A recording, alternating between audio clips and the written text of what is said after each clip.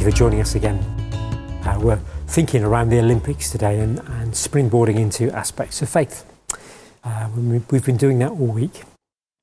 It seems to me, I don't know whether it's the same every Olympics, but this Olympics particularly, we've heard lots and lots of stories about the Olympians and their journey. There's stories of struggle and failure, injury and hardship and success, of course. For each Olympian, there were moments in their story when it would have been easier to give up, to walk away from their dream. Maybe injury, maybe funding cuts. Of course, throughout the whole COVID crisis, family pressure, failures, tough training schedules, being away from family, so many reasons for them to have thrown the towel in and decided to play it safe, choose an easier life. I was particularly interested in Beth Shriver's story, and I saw her mum interviewed. Beth won gold for Great Britain in the BMX. If you hear her story, her injury list is impressive. She's broken her wrist 5 times. She's had a very serious leg break, which required surgery.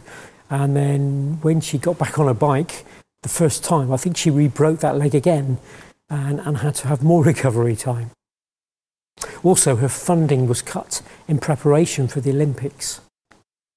And she had to crowd-fund $50,000 and get a job. And meanwhile, her main competitors were fully funded and able to devote their whole time to training and being ready for the Olympics. And then on top of that, because of COVID, for a long period, she couldn't really train properly and she had to move back home.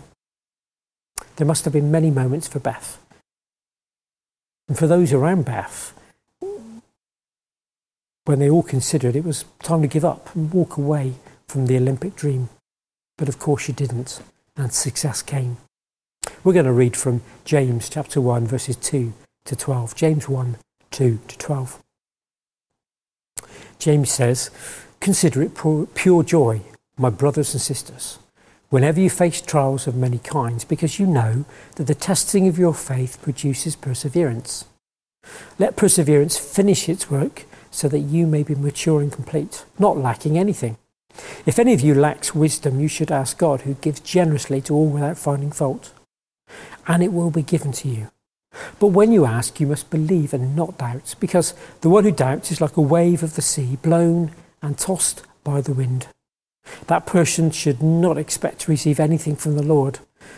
Such a person is double-minded and unstable in all they do." Believers in humble circumstances ought to take pride in their high position, but the rich should take pride in their humiliation, since they will pass away like a wildflower.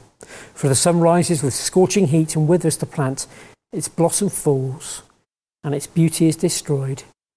In the same way, the rich will fade away even while they go about their business. Blessed is the one who perseveres under trial, because having stood the test, that person will receive the crown of life that the Lord has promised to those who love him.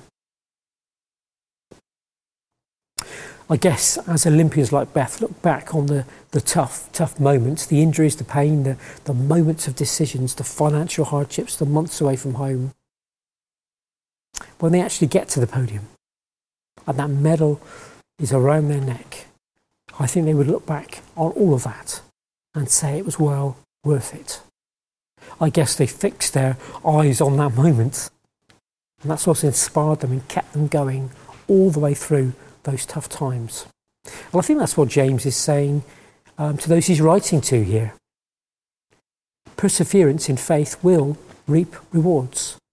At the end of this life, followers of Jesus are not going to look back on the struggles and the hardships and regret living faithful lives. In fact, we will know and discover that those struggles, those tough choices, those moments when we could have quit but we didn't, will have helped to shape us, to make us more and more like Jesus. So let's be inspired from the stories we're hearing from these Olympians. And let's be people who persevere. Let perseverance finish its work so that we may be mature and complete, not lacking anything. Lord Jesus, help us to be people who persevere, who never give up.